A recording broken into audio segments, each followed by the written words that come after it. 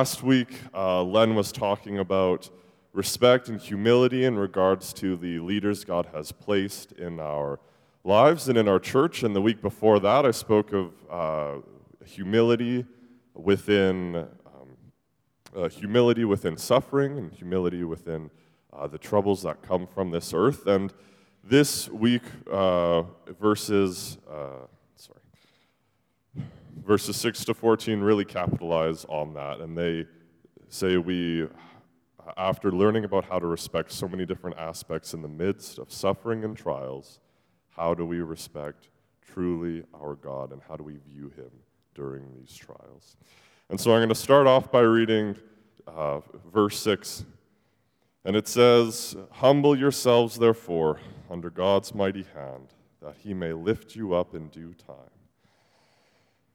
And I wanted to stop here because, as Mark just said, there's an incredible amount of names for God. There's so much different ways that we can see different aspects and characteristics of God, and they all point to His power and His glory, how incredible He is. And what happens is the wording here actually says God's mighty hand. And that's actually a reoccurring phrase in the Bible. It's one used throughout a whole bunch of the Old Testament, and of course comes into the New Testament as well. And a few places we see that is in Exodus with Moses as he's talking to the burning bush, and God is telling him the plan to free his captive people. He says this, "But I know that the king of Egypt will not let you go unless a mighty hand compels him. So I will stretch out my hand and strike the Egyptians with all the wonders that I will perform among them. After this, He will let you go." In Exodus 6:1, it says, "Then the Lord said to Moses, 'Now you will see what I will do to Pharaoh. Because of my mighty hand, he will let them go. Because of my mighty hand, he will drive them out of this country.'"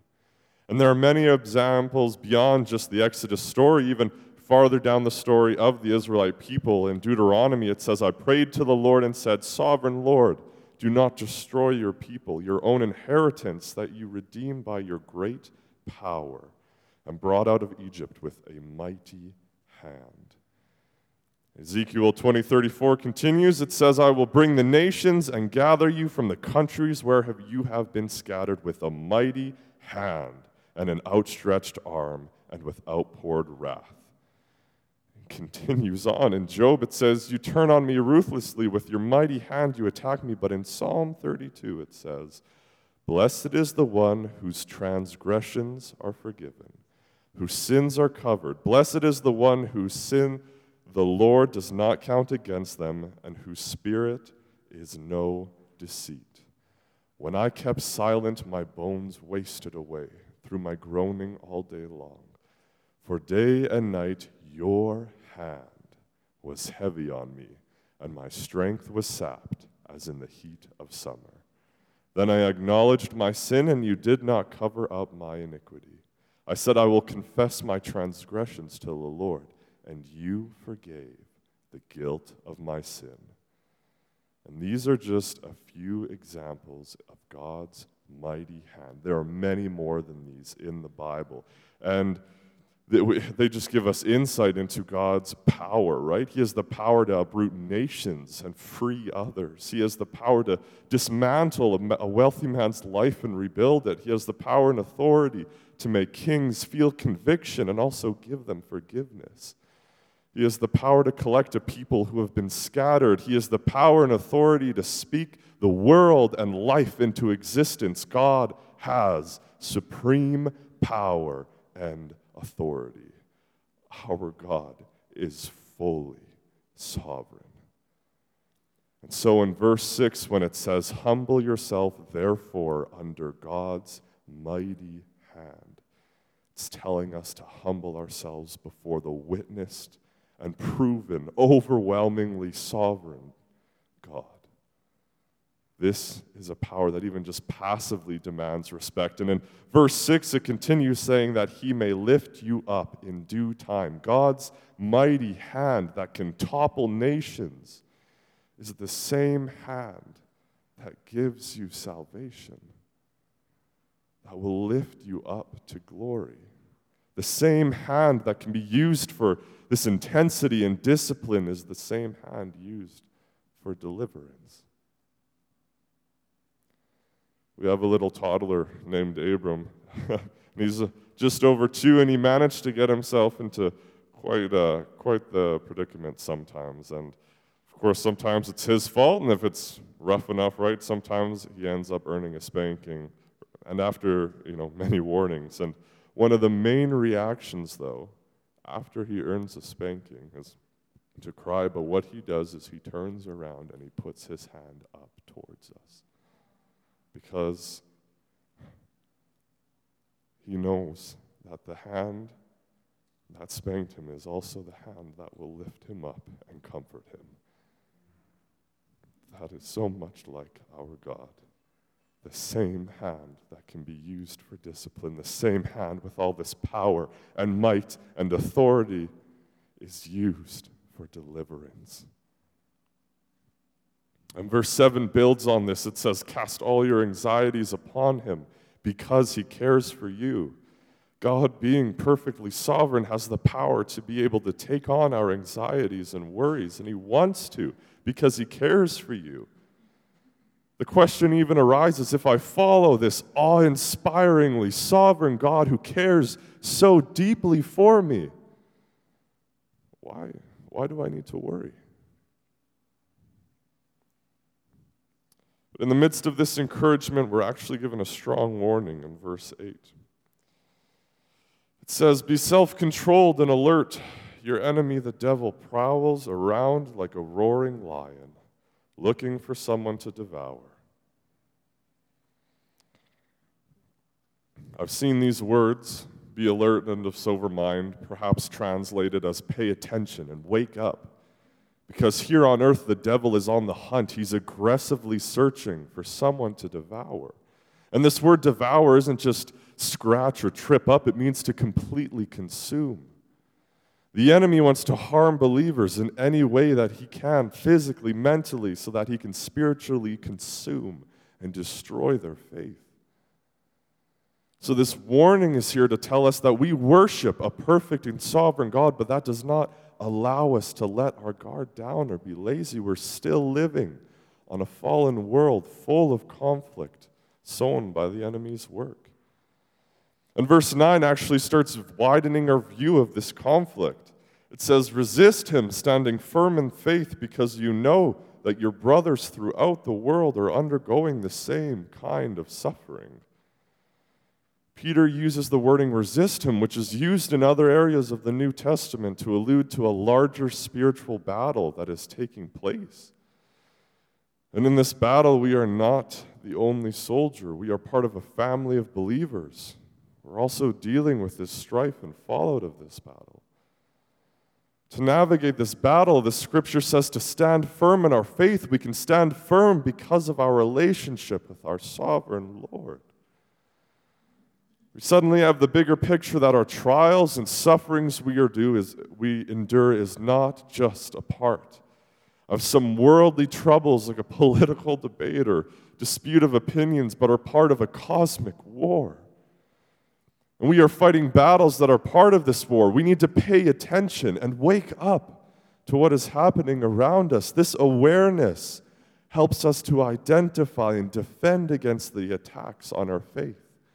And we can stand firm in it through trusting in God's sovereignty. And in those verses, we just heard a lot about the enemy's hateful intents of this war being waged. But in verse 10, we're reminded of a key characteristic of God. Verse 10 reads, "And the God of all grace, who called you to his eternal glory in Christ, after you have suffered a little while, will restore you and make you strong, firm, and steadfast. To him be the power forever and ever. Amen." God's grace is incredible. God is so gracious to us that he sent his Son to die on a cross for us. His mighty and sovereign hand opens to us, and if we take it, he will carry us to salvation in his perfect timing. And those who take God's hand and accept His grace that's shown so clearly in the gospel message will be brought into eternal glory with Him forever. Peter helps us see this perspective, saying that in reality, our suffering here on earth is short when compared to everlasting and eternal glory. Peter also tells us that God will empower us to endure the trials and suffering the enemy will attack us with, so that we can stand firm in the truth of God and the present reality of His grace. And in verse 11, I'll say it again, he says, "To Him be the power forever and ever, amen." Not only does God empower and lead us through trials, we have the privilege of glorifying Him by following Him through it. In verse 12 to 14 is Peter's final greetings. There's a lot more administrative like info here, but there's a few key pieces of information in that we need to take into account. In 1 Peter 5:12 it says, "With the help of Silas, whom I regard as a faithful brother, I have written to you briefly, encouraging you and testifying that this is the true grace of God. Stand fast in it." In this verse, you can hear Peter's personal conviction as he echoes and reinforces the message of grace that's given. Right? We talked about Peter being the one who said he didn't know God multiple times in God's most needed hour, where he needed people around him, he left. And you can hear that in this. You can hear him saying, encouraging you to testify, right? Don't be quiet. Testify that this is the true grace of God. And in verse 14, where it ends, it says, "Greet one another with a kiss of love. Peace to all of you who are in Christ." And this kiss of love is a practice based off of a custom from the original reader's time and culture. And all it means to us is that in this present time, we need to greet our family in Christ with the love and respect one should have for a sibling that is fighting on the same side you are in this cosmic war we are a part of. This final line simply says, "Peace to all of you who are in Christ." The end of this letter is Peter praying peace over all the believers then, and when we find peace in the grace of God, the grace God has to send His Son to die for us, extend His mighty hand to us, and in perfect timing take us to be with glory with Him forever, we could say that when we trust in God's sovereignty, we find peace in God's grace. I worked at a Christian camp for some years, and through it I saw a lot of the camp counselors actually come to be in relationship with God, and it was great. And during camp, some of them were the most energetic counselors I've seen. They taught the kids about God and emotionally told their testimonies and that their only hope was in God. But I heard and saw that after camp finished, quite a few of those camp counselors completely stepped away from their faith in God. Within a few months after excitedly teaching about their faith, some were in damaging relationships or indulging in addictions. And I know this because after my first year of camp, that's what I ended up doing. But I was lucky enough to be drawn back to camp the year after and come into a serious relationship with God. But I know of other fellows and people who did not. And after a couple years, I know of a fellow who, after stepping away from God, after just a few years ago preaching of the love and care for God energetically, better than anyone I've seen, that same fellow, a couple years later, took his own life. And so during summer, I started asking the staff, why do some counselors fall away from God after camp? And it usually came down to two main things. Those people ended up minimizing God's power Because of that, they didn't trust in God's promises. God became small or inconsequential to them. And for them, he was a God who could help kids at camp have a good week, but he couldn't help them through the troubles they had in their lives. Don't minimize God. Don't forget the entirety of the Old Testament of him continually trying to redeem his relationship with his people, trying to bring them back to him. The same God that causes nations to rise and fall, who breathed the world into existence. Don't minimize him. And in turn, minimize his promises. As soon as we forget the first part, suddenly his promises of grace, his promises of salvation through him become small as well. They're inconsequential to us. They don't mean anything. Instead, deepen your trust in God's sovereignty so that you can deeply understand the loving reality of God's grace.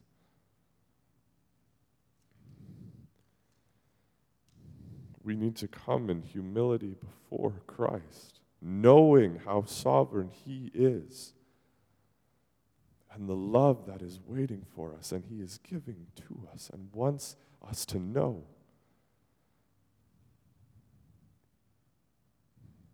We just need to remember the love of God. Let's pray together on that.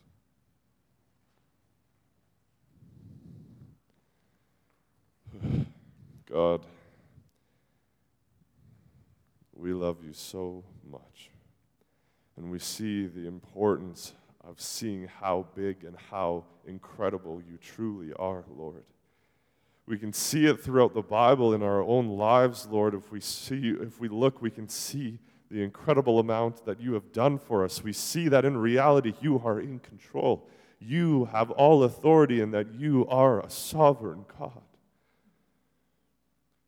And you being all-powerful with that mighty hand that can discipline and cause nations to rise and fall, Lord, you extend that hand open to us to welcome you into the grace you have. Through your death, through sending your Son to die on a cross for us, we can so easily see that grace, and I pray that everyone here, whether they know you, God, or are trying to learn about you or aren't in relationship with you yet, I hope they can see some of the reality of your sovereignty a bit more, God. Lord, I pray as a church we can come in humility before you, knowing your power. And in that, Lord, can accept your grace so that we as a church will greet each other in heaven, Lord, when this is all past and done. And that none of us, I pray, fall away from your truth and the love that is so real in you, Lord. Thank you, God, for your grace. Let us find peace in it every day that we live. Amen.